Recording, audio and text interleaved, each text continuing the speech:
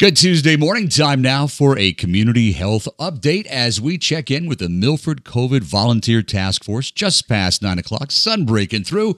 Milford Mayor Sean Strube, infectious disease specialist Dr. Doug Mannion.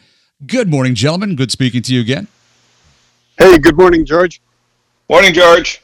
Good morning. So it's been several days since we last talked, last Thursday to be exact. And so here we sit on this 7th of July.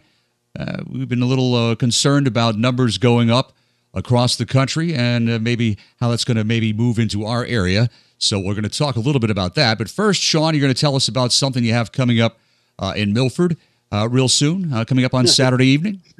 Sure. We've got a drive-in Irish music concert.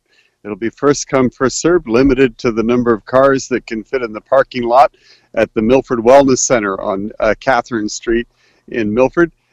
Kindred Spirits Arts Program, puts on these fantastic, cultural events. And so this is a new format as a drive-in concert. So we're looking forward to that on Saturday evening. And what is the time on that, Sean? 7:30. 7:30. In fact, the Kindred Spirits Facebook page or website, and I think we'll probably also have it posted in the Milford Community Spirit Activities Facebook page as well. So we had another weekend of folks doing some indoor dining, continuing to doing some takeout and some outdoor dining as well. And our businesses, many of them are open. But we still want to make sure that folks are following the guidelines, Sean. Yeah, and actually most of the restaurants are now open to one extent or another. Almost all of them are. And I think what we're starting to see is that a little bit of normalizing of the mask wear. We noticed at the Hotel Fauchère this weekend that, more and more people are coming to the business, to the restaurant. They have their masks. They're expecting that others are wearing masks, and we're not having to remind people or provide masks as often. So that's reassuring. I think people are really becoming conscious of, if we want to keep our businesses open, if we want to avoid another lockdown, how important it is that we are diligent right now. Of course, we're seeing what's happening elsewhere in the country, so we have a lot to be proud of locally, that we've done a pretty good job. And being proud locally, Dr. Doug Mannion, we're, holding the line as far as new cases, looking good over the last 4 days?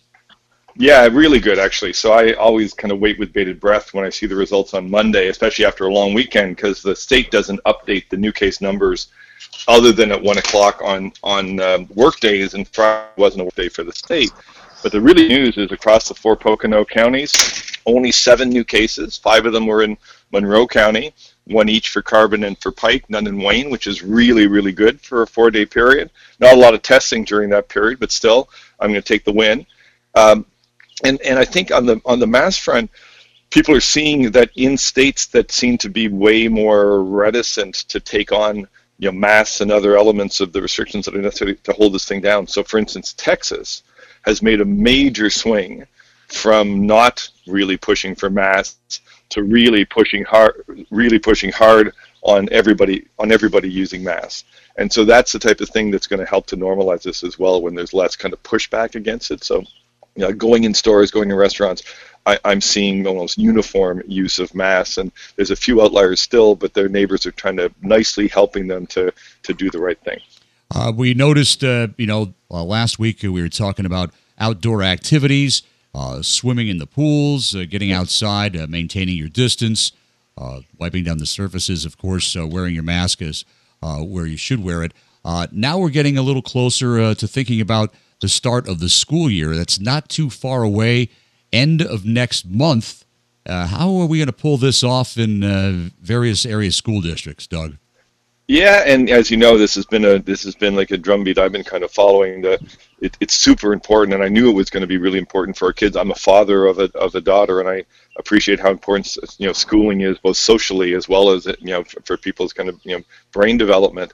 The American Academy of Pediatrics just this week came out with a very, very thoughtful document regarding this, and they have come down really, really hard on the side of we have to get our kids back in school and make school as normal as humanly possible, especially for the young ones. And the young ones are the ones who are going to have the most trouble adapting to this telelearning, so learning through Zoom or learning through computer screens.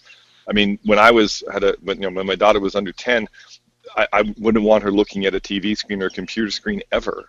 And the idea of me trying to motivate a child to do that 6 or 7 hours a day to learn, it just is wrong. So they've come down really hard that we have to find a way, and they provided a roadmap, which I think is very sane.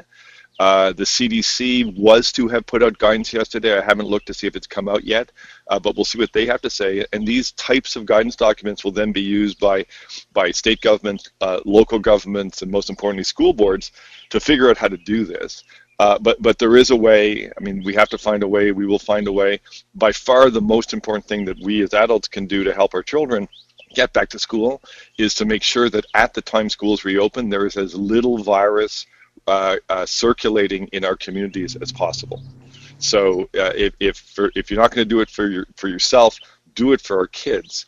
Let's get the transmission rate down to as close to zero as possible.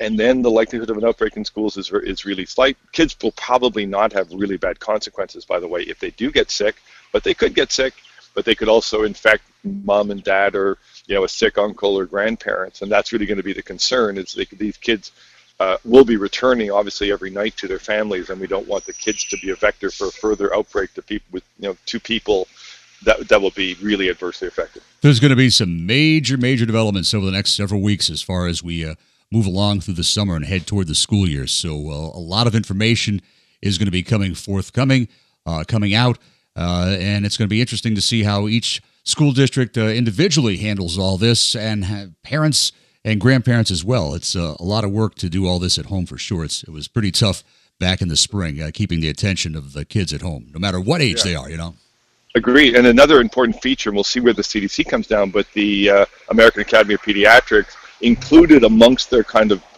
pillars in the guidance document is that teachers, and meaning that teachers or parents, should have the ability to not go into the school if they prefer to learn remotely. Okay. So for kids, I mean, it means every classroom is going to have to both have remote and in-class capability. So it's amazing how quickly schools actually put together tele-learning curricula in the April-May timeframe. I know my kid was going to high school, and within 2 weeks, they literally were able to convert from in-class teaching to Zoom-based teaching. It'll be even better in the fall, but they'll have to have the capability, and there may be a lot of teachers who don't want to go in because they fear getting sick. So we'll see how that's going to work out. Absolutely, right? And it's not that far away. It's July 7th. A lot of the schools start toward the end of August. All right, Sean, Milford COVID Volunteer Task Force. Folks need some information, want to know how to be part of it. What do they do? Sure. protectpike@gmail.com. Yesterday evening, we had a 90-minute session with Dr. Manning giving an update on the pandemic overall, including a lot of data on things locally. So we recorded that.